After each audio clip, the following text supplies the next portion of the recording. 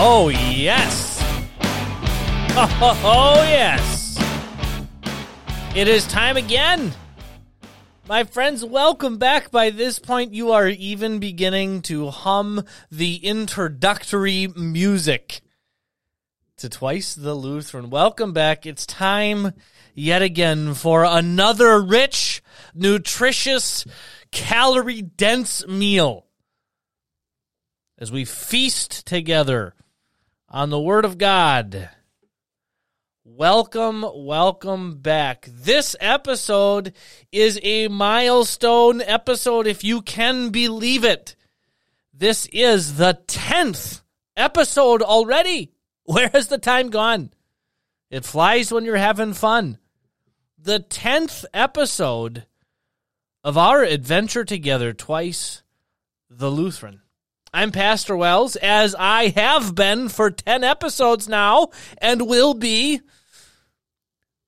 But you spell that with 2 L's. It's Pastor Wells with 2 L's because I am twice the Lutheran. That's why you're here.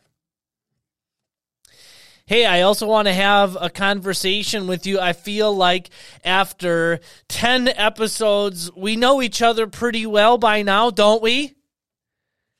I think you know that you're not here to waste your time on this podcast, because if you were, you wouldn't have shared the podcast link in the kind of numbers that you've shared it. I so appreciate you spreading the gospel good news.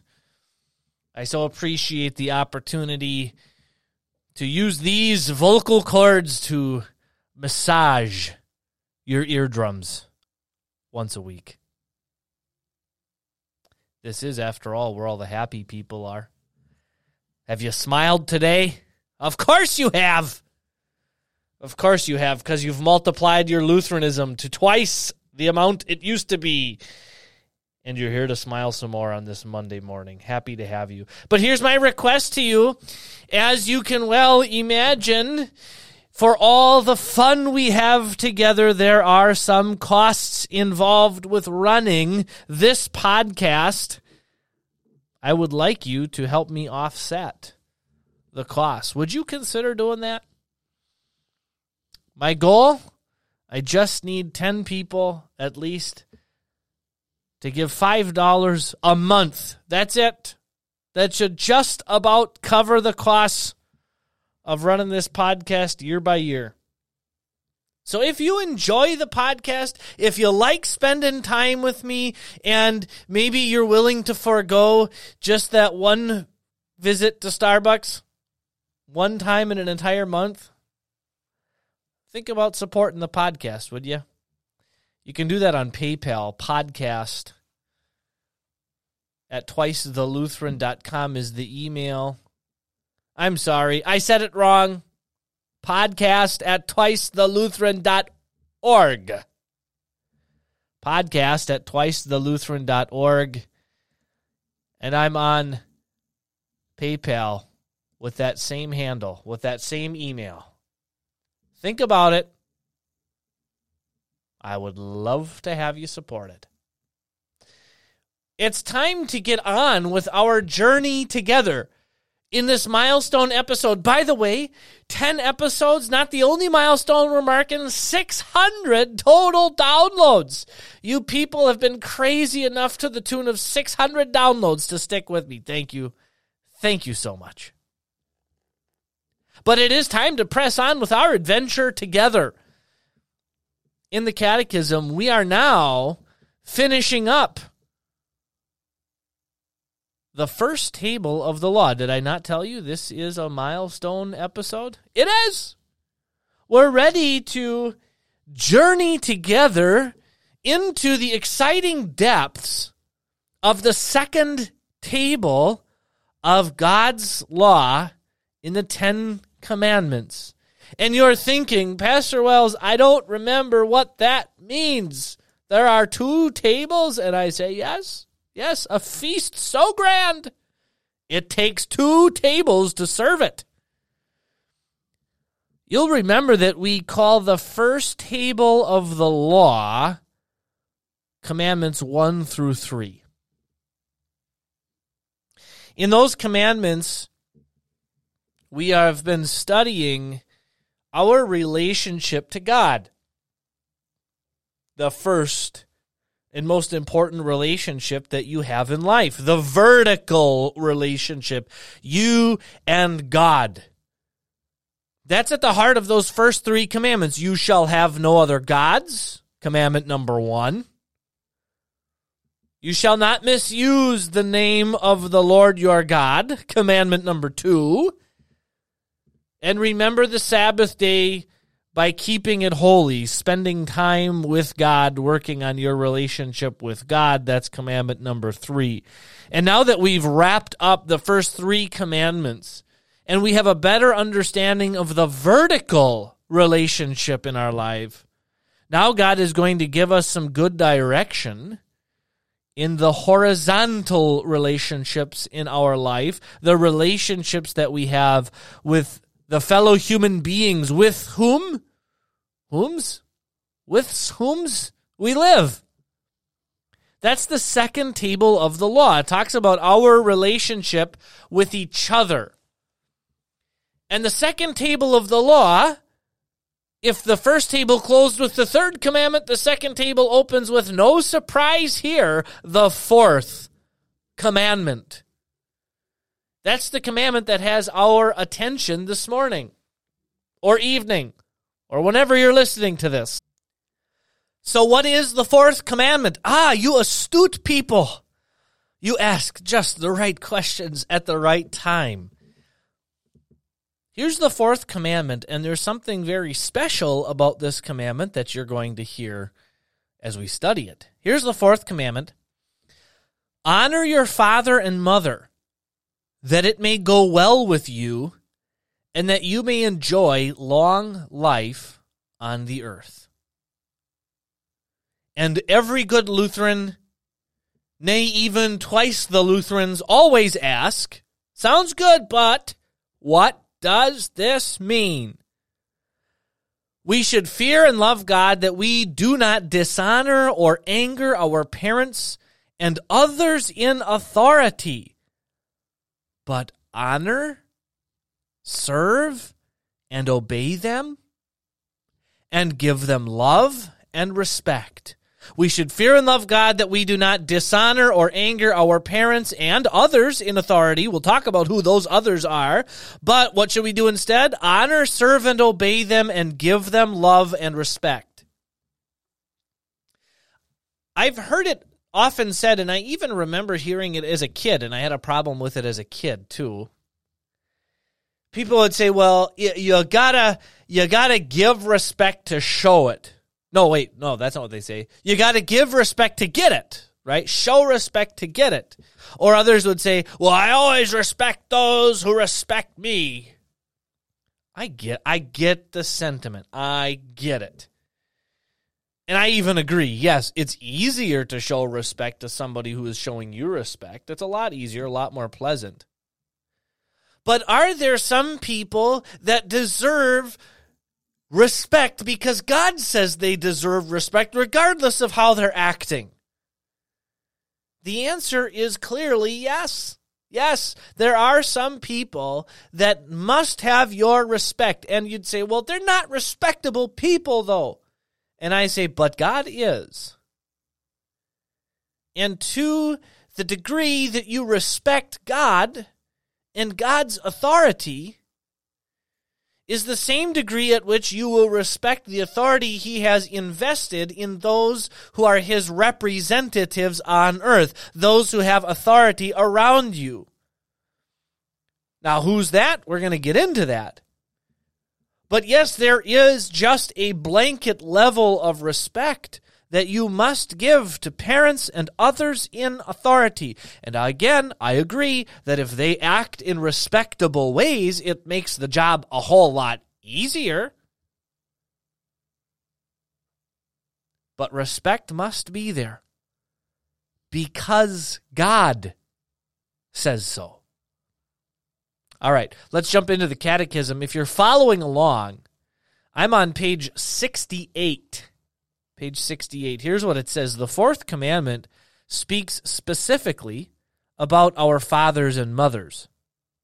They are the primary representatives God has placed over us, but this commandment really addresses our relationship with all of those God has placed over us. So who are the representatives God has placed over us? And notice the use of that word, representatives. They represent God to us, which on the one hand puts a big responsibility on parents. If you are a parent, if you're a father or a mother or a grandpa or a grandma, you represent God himself to your children and grandchildren. Now, don't let that go to your head. That should drive you to your knees in humility. Lord, give me the strength and the wisdom to do that. That also means you are under obligation to know a lot about God so that you can be his representative, so that you can speak for God to your families. But in order to speak to God for God to your families, you got to know what God says. If you want to discipline your children the way God wants you to, then you've got to know, what does God say about my obligation to discipline? When should I discipline? How should I discipline? All of this comes into play. And now you begin to realize just how big the responsibility is as a representative of God's authority. And that's only one aspect. That's just in the home. All right, let's grab some passages. Who are the representatives God has placed over us? Ephesians 6:1-2. Children, obey your parents in the Lord, for this is right. Honor your father and mother, which is the first commandment with a promise. And there you have what is so unique about the fourth commandment. This is a commandment that has a promise attached to it. Now be careful with that. Remember that God is not just some little toy that lives in a box that you can convince to dispense treats or blessings through your behavior. That's not what we're talking about. God cannot be manipulated through the fourth commandment. As if I just obey my parents good enough, then God is going to give me stuff. That's not at the heart of this commandment, and that's not even at the heart of faith. If at the heart of faith is really just closeted selfishness and self-centeredness, that's not an act of faith at all. That's an act of selfishness. Instead of viewing it as the commandment that I can force God to bless me through, we instead step back and say, how great is God that he would give me a commandment that I want to follow, and he attaches a blessing to it. Wonderful. I want to follow this commandment just like I want to follow all of God's commandments because I'm so thankful for what Christ has done for me on the cross. I want to serve God. I want to do the things that make him smile. And not only that, he heaps blessing through it. Wow. Through this commandment. Now, he doesn't say what the blessing is going to be. It's not like you honor your parents and then $1 million falls into your lap. We're not talking about that. But we are saying by honoring the authority around us, blessings come to us, blessings of peace as we honor the government authorities God has placed. The blessing of joy. As I get into my, how old am I? Middle 30s? Oh, it's hard getting old. Everything hurts when you're 30. Towels are scratchy. My lower back always bothers me. But when you get to be my age, you'll understand too. As I get into my middle 30s, I find that I enjoy and appreciate the relationships I have with my parents and, yes, even my in-laws. I know my mother-in-law listens to the podcast. Hi, Mama. I know my mama, too, listens to the podcast. Hi, Mama. And those are relationships that are just especially dear to me especially as I grow older. There is one blessing God gives you right there in the fourth commandment, the joy that you can experience in a good relationship with your parents. That is a blessing in and of itself. And I think my dad and my father-in-law tune in too. But you can't tell them guys nothing. Careful. Treading the line on the fourth commandment, Pastor Wells. So God has given us authorities who are over us in home as seen in our parents. Now that relationship with your parents clearly and obviously evolves over time, right? I don't have the same relationship with my mom and dad that I did when I was 6, when I was 5. I mean, the relationship clearly looks different, right? You live with mom and dad full time, and your job then when you're 5 and 6 is very simple. When mom and dad say clean up your room, you clean up your room. When they say come to supper, you come to supper. When they say wear this shirt and not that shirt, understand it's a very simple relationship when you're 5 and 6. And yet even when we're 5 and 6 and things are simple, boy, we're pretty good at rebelling. As dad to my own 5 and 6-year-olds, I will tell you firsthand, they don't always like obeying. So your relationship with your parents does evolve over time. At 35 and 36, whichever I am, I can never remember, my relationship with my parents looks different. But the fourth commandment does still apply, right? It doesn't ever go away. It's not like you turn 18 and all of a sudden the fourth commandment isn't a thing anymore. So what exactly does your relationship with your parents look like as you go through life, as they get older and you get older? You have to wrestle with that. And yet the Lord says that as you wrestle with that and as you apply the fourth commandment to that relationship with your parents in every stage, in every epoch of life, there is blessing there to be found. When I was 5 or 6, the blessing was I didn't get hit by a car because I listened to mom and dad when they said, don't go in the road. When I was 5 and 6, the blessing was I didn't walk around in dirty laundry. I didn't go hungry because my parents fed me. When I'm 30 and 40 and 50, the blessing is peace and unity and increased joy in increased service to your parents who served you for all of those years as you watch them get older. You take care of them. We'll talk about that more coming up in this commandment too. So there is blessing here. Rich joy and blessing. Now the world doesn't see any of it, right? Because we don't like to talk about authority in the world. But the reality is there are people who have authority over you. And to the extent that you recognize God's authority over you, you will also recognize others' authority over you. But God gets to decide who those authorities are. And he has said, it's your parents. But that's not the only authorities he's given you.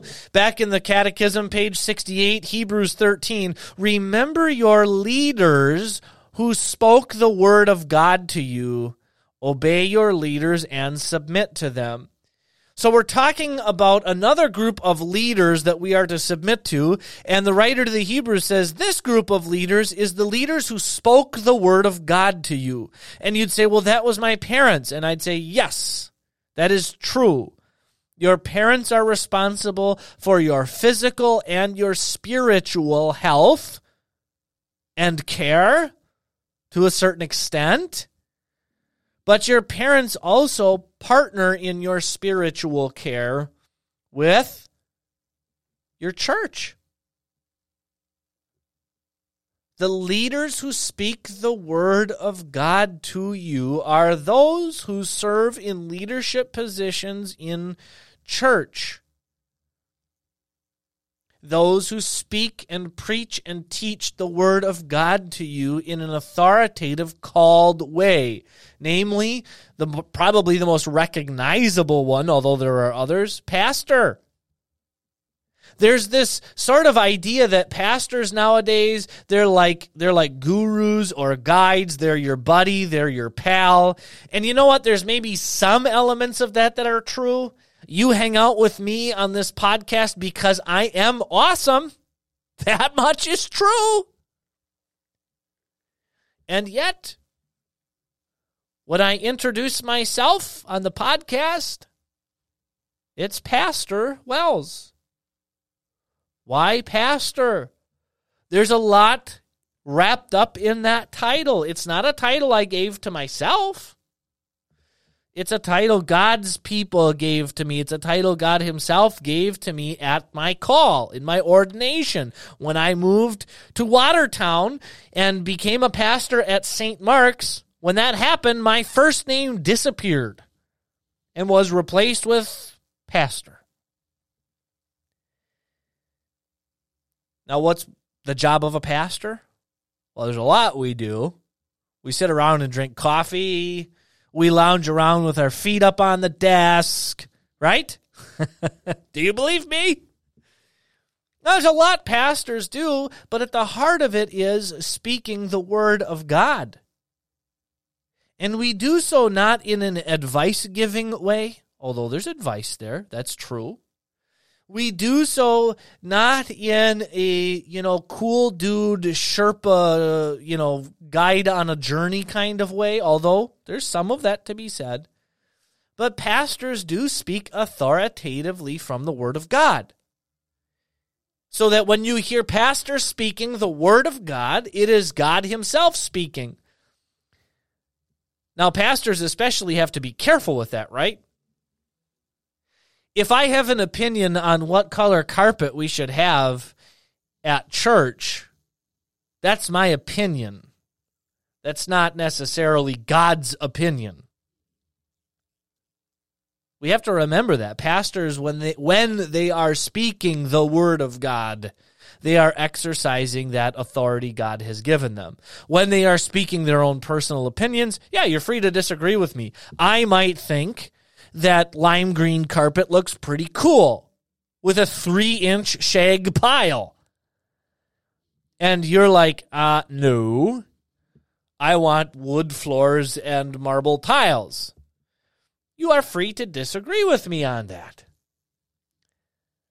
But when I speak from the Word of God and say, for instance, Jesus Christ was born of the Virgin Mary, and you say, no, he wasn't, you are not free to disagree with me on that point because it is a point God himself is teaching. And so we do argue that point. By the way, I don't think lime green carpet with a 3-inch pile shag would look good. Just making that clear, okay? But if you have it in your living room, well, then I love it. But if you hate it, then I hate it too. See what I'm doing there? So remember your leaders who spoke the word of God to you, and obey your leaders and submit to them. So when I am coming to you with the word of Christ, you cannot disagree with me without disagreeing with God himself. You have authorities there in church. So home, authorities are parents. In church, the authorities there, the called leaders. And now Romans 13:1, still on page 68, haven't even made it through one page yet. Romans 13:1. Everyone must submit to the governing authorities. For no authority exists except by God. And the authorities that do exist have been established by God. You know, this is a tough one when we live in such politically charged times. In fact, this weekend, Well, by the time you listen to this podcast, it'll be over. The sermon will be over. But this weekend coming up in church, again, in the past tense now for you, we're talking about Christ when he taught in the scriptures that you must give unto Caesar what is Caesar's and to God what is God's. And the Bible encourages us here, again, Romans 13:1, to submit to the governing authorities. That can be such a touchy subject because we live in such a politically charged time. And we can often forget about this one blanket statement that God makes. No authority exists except by God. And the authorities that do exist have been established by God. You might not like the government.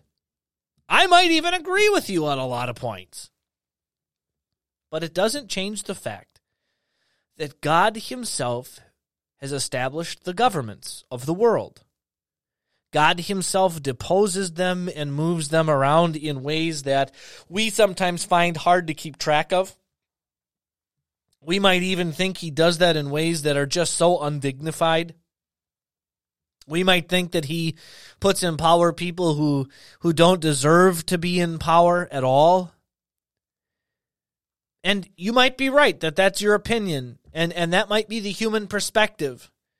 Be careful, again, the first commandment, you shall have no other gods, and that means you're not God. You don't get to say, well, gee, Lord, if you're asking me, he ain't, he's not. Now, you have the opportunity in the United States to have a little bit of an input with voting, okay? But even that's become a tough narrative all of a sudden, huh? So in these politically charged times, we should find even greater comfort in that sentence from Romans 13. No authority exists except by God. And the authorities that do exist have been established by God.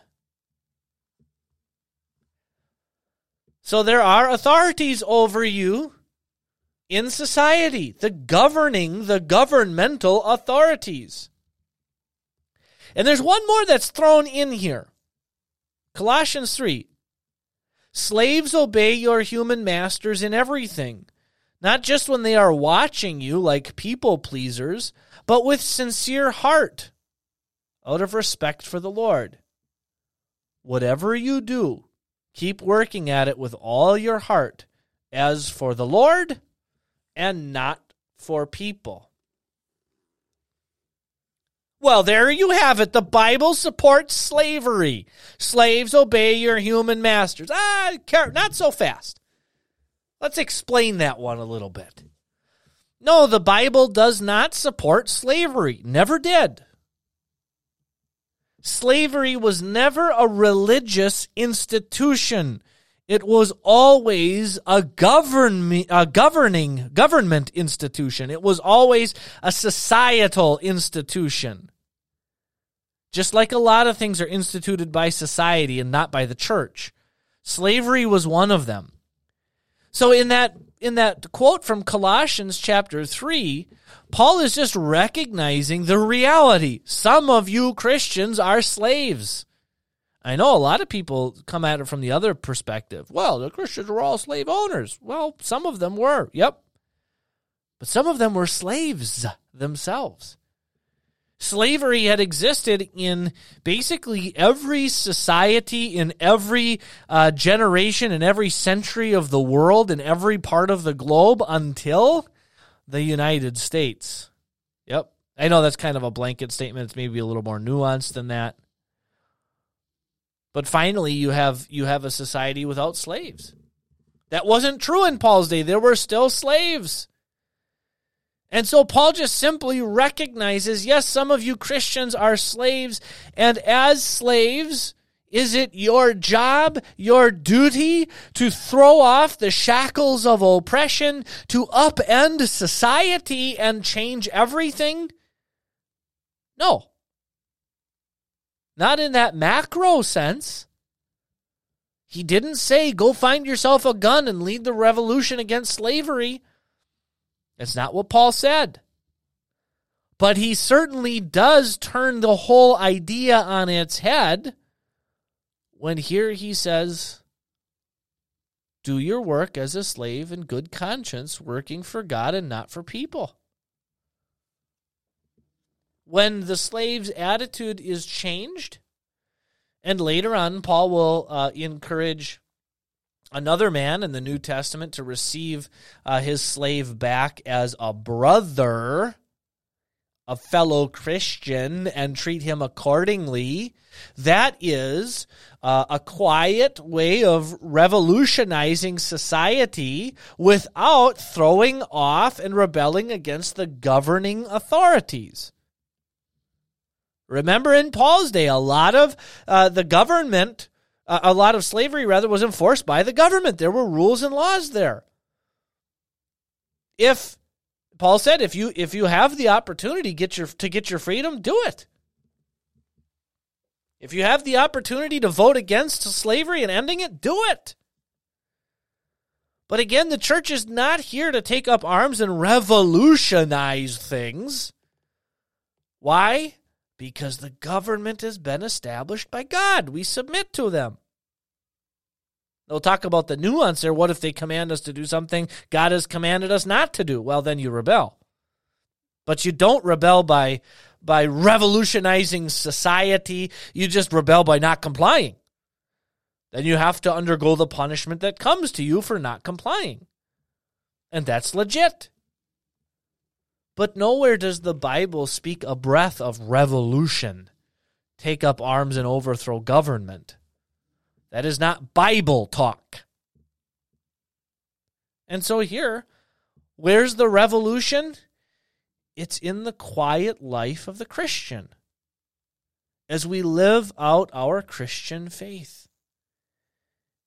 So even in good conscience, as children can obey their parents, slaves in Paul's day could obey their masters. Now, we don't have slavery anymore. So does that mean Colossians 3 just doesn't apply, that we don't need it anymore? Well, no, because nowadays we have employees and bosses. And maybe some of you are like, look, there is a lot of parallels between my job and slavery. I get it, brother. I get it. I've had 26 jobs or something like that. I get it. But what does God say that our attitude should be as employees then? When we're employed in a God-pleasing, allowable career. Whatever you do, keep working at it with all your heart as for the Lord and not for people. You conduct yourself in your job, in your career, in such a way that you bring honor to the Lord.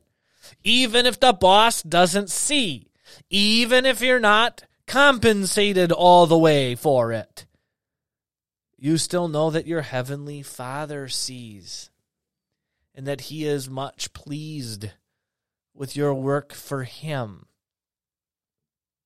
Now that reminds me, earlier in this week, by the time you're listening to this, it'll have been last week, I was away at a conference. A conference is when just a whole lot of Wisconsin Synod pastors get together, and you know what we do when we get together? We study. Doesn't that sound fun? And it is fun. Some of the smartest guys I know, all in the ministry. So we get together and study, and a shout out and a hello to my classmate, Pastor Jacob Haig, over, I think he's in Michigan is where he's serving. We brought him in to do a presentation on sanctification, the way we live our lives. And he preached a wonderful sermon. I think the theme of the sermon was, I love what you're doing for me, says the Lord. And he had this wonderful illustration of our sacrifices, the Bible says, like rising up into the nostrils of the Lord, that He smells it, and it's like for Him smelling a fine dining meal, a 5-course meal cooked by a Michelin chef. Is that the word, Michelin? I think so. It's also a tire, so I always get those mixed up. And the realization is, you are the chef. You're the one in the kitchen. And the Lord attends the restaurant. He comes to the restaurant and he tastes the meal, and for him, it is the finest meal. It is the tenderest and juiciest steak. Scallops and seafood and whatever else is a succulent meal, and it all is enjoyed by God. That's what your works of service for God are. And even when you go to work with a bad attitude or you're grumpy, even there the blood of Jesus Christ fills in what is lacking in your service to God. So that because of Christ's blood, we can say, all our finest deeds are received by God as a 10-course, 11-course, whatever meal. And he says, thank you. I love what you're doing for me. I love your heart.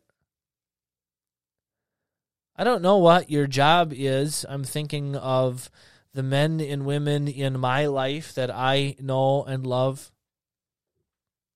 Some of them are probably washing dishes right now. God says, thank you. I love what you're doing. Some of them are working laboriously. God says, thank you. I love what you're doing for me. I love that you're serving me by swinging a hammer for me, running the welder, doing the wiring and the plumbing. I love what you're doing for me because you're working with a joy-filled, faith-filled heart. And in faith, it all becomes a wonderful offering to the Lord because he sanctifies all of it. He makes all of it holy. That's what sanctified means. He makes the whole thing holy through his blood so that whatever Christians are doing with joy and faith in their hearts, it is a wonderful sacrifice to God. Thank you. Thank you for serving God. Whether you're doing that at home, whether you're doing that at work, in conversation, whatever it is, the Lord receives it. And let your conscience be at peace with that. Enjoy that. Let that put a smile on your face. The Lord sees you today. He sees what you're doing, and he loves it. It makes him smile. Because Jesus Christ washes it all in his blood, and it makes him smile. Let's dive back into the catechism, huh? So we've talked about the representatives God's placed over us, our parents, those at church, and those in the government. And those really are let's say, the three areas of society that God sort of categorizes, or a way that we can categorize them: church, home, and government. That's how God brings you your blessings. Church, home, and government. So how does he exactly do that? How does God bless us through those people that he's placed over us? Let's talk about that. How does God bless you? Through his representatives at home, in the home, your parents. 1 Timothy 5:8, if anyone does not provide for his own family, and especially for his own household, he has denied the faith and is worse than an unbeliever. Wow, that's a shocking statement. If you are not providing for your family and for your household, you're denying the faith. And you're worse than an unbeliever. Now, the Bible knows, and we know, that there are sometimes things that get in the way of doing that, right? Somebody has a physical handicap or a mental handicap. Okay, those are exceptions. What really is at the heart here is the able-bodied man who is able to provide for his family but does not, refuses to do so. refuses to take responsibility for his family and say, I have a duty and an obligation here to provide for them. If a man is turning his back on his family and says, I owe you jack and squat, then he's denied the faith. And he's worse than an unbeliever. What makes him worse than an unbeliever? Because even unbelievers recognize they have an obligation, at least to family. Sometimes those outside of the faith have stronger familial bonds, stronger sense of obligation to their family. Now, it doesn't make a lick of difference in that case in God's eyes because it's done apart from faith. But there is not a conflict between the faith and the family. In fact, being in Christ, trusting in Christ, means you're all the more ready and willing to meet your obligation to take care of your families. You know where I see this one play out especially? I've seen it play out 100 times. Divorce. When a divorce happens, I've seen, I would say, especially but not exclusively, men trying to hide resources, trying to, reclaim or keep resources, withhold them from the family that they are leaving. First of all, we'll talk about divorce itself as a bigger issue in the 6th commandment. But how about that first application they're providing for your family? Even the secular court recognizes that man still has an obligation. They call it child support. So even apart from faith, the court system recognizes that a man is still obligated to take care of his family.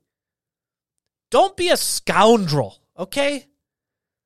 Even if you're going through a divorce, don't be a scoundrel and do that kind of thing. You have an obligation. And you have to carefully consider how exactly to divide up the resources that you have. But they are not your resources. They're a resource for your family. Use them for such purposes. A man ought to look at all that he has and consider them as resources for his family. That doesn't mean you give absolutely everything to the kids that they want. When they make a demand, you give it. No, that's not what I'm saying. But I'm saying in your mind and in your heart, parents ought to be considering the things, the blessings God has given them as resources to take care of family. Now, there's other things that God wants us to do with our money as well, and we'll get to that. But in this specific instance, we're talking about being God's representative at home. We have an obligation towards our families, and it's not a burdensome obligation. It is a wonderful blessing, and every man should consider it a blessing. The greatest blessing that God has ever given me is people. That's God's favorite thing. He's not worried about house and money and cars and all the material stuff that so often has our attention. Yes, he provides for it. Yes, he takes care of it. Yes, he's even got things to tell you about how you should take care of it. But what is God really focused on? People. And part of God's love to us is shown in the people he gives to us. God loved me so much, he gave me a wife. And if that wasn't enough, God loved me so much that he's given me children. People are God's favorite. And what a high blessing and honor from God that he would give us each other. People. And what a high honor and blessing that God would consider you and me so responsible that he says, you'll be able to take care of them. Because I'm going to make sure that you have everything you need to take care of them. Don't turn your back on that. You understand why turning your back on that is so ruinous, because it's not just about the stuff, it's about the people. It's about the lives and the hearts and the souls involved. And I know I'm painting with a broad brush here. I know. But it still remains true because God said it. Provide for your family because it's a blessing to be able to do so. Now, what do you owe your family? Not just stuff. Proverbs 1, verses 1, 3, and 8. I'm on page 69. We've made it another half page here. The Proverbs of Solomon, son of David, to acquire discipline and to act sensibly. Listen, my son, to your father's discipline, and do not forsake your mother's teaching. There's some good assumptions that are made here. First, to you, mom and dad. What does God assume that you are giving to your children? Discipline and teaching. Why? So that they act sensibly. That's what it says right here in Proverbs. To acquire discipline and act sensibly, listen to your father's discipline and don't forsake your mother's teaching. So, first to you, mom and dad, make sure you're disciplining in godly ways. Make sure you're giving that teaching. And then to your children, submit to it and listen to it. Don't be so stubborn that you turn your back on it when they are giving you God's discipline and God's teaching. And how about one more here? Deuteronomy 11. Put these words of mine into your heart and in your soul. Tie them on your wrists and signs and symbols on your forehead. Teach them to your children. How do you do that? By talking about them when you sit in your house and when you travel on the road, when you lie down and when you get up. Here's a closing thought for us today. Parents, what's the number one thing you owe to your children? It says right here in Deuteronomy. You owe them the word of Christ. You owe them God's word. Do not dare neglect that high and holy responsibility. And how do you give them God's word? He says, put them in your heart and in your soul. Tie them on your wrists as signs and as symbols on your forehead. If you want to, you can go get it tattooed on your forehead. I wouldn't suggest that personally. But his point is, you gotta have the word at hand and on the mind. Do you see that? So where's your Bible? Get it off the shelf. Read it to the kids. Talk about it.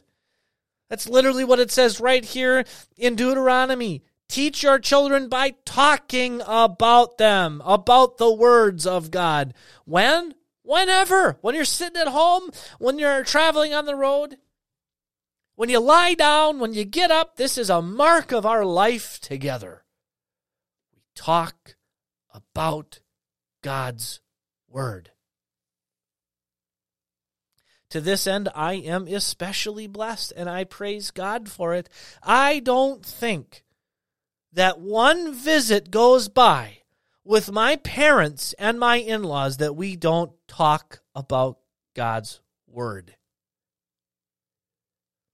I don't think that one visit hasn't gone by when Grandpa says something to my kids about God's word, encouraging them to memorize it and live in it and love it and cherish it and make it central to their identity.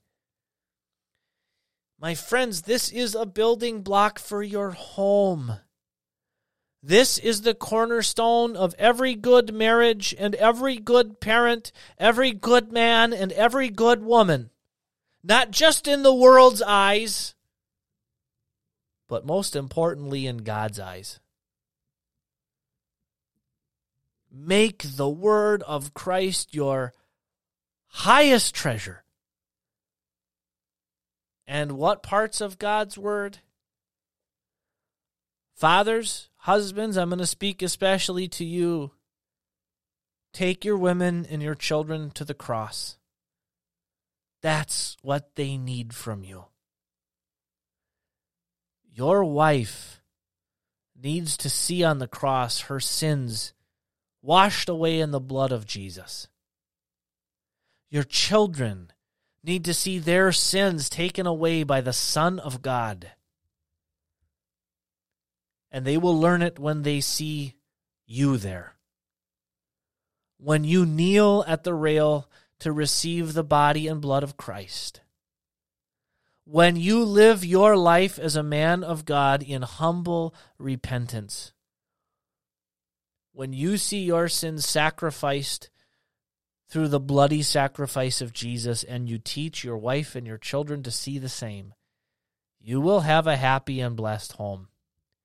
And if you are so blessed that your parents did that for you, then honor, serve, love, and obey them. And if they didn't do that for you, you can display it to them. Take them to the cross too. Can you even believe it, my friends? Can you even believe the time is yet again upon us to bid adieu, to bid farewell, to say goodbye, to say see you later. And for those of you who speak Spanish, see you later too.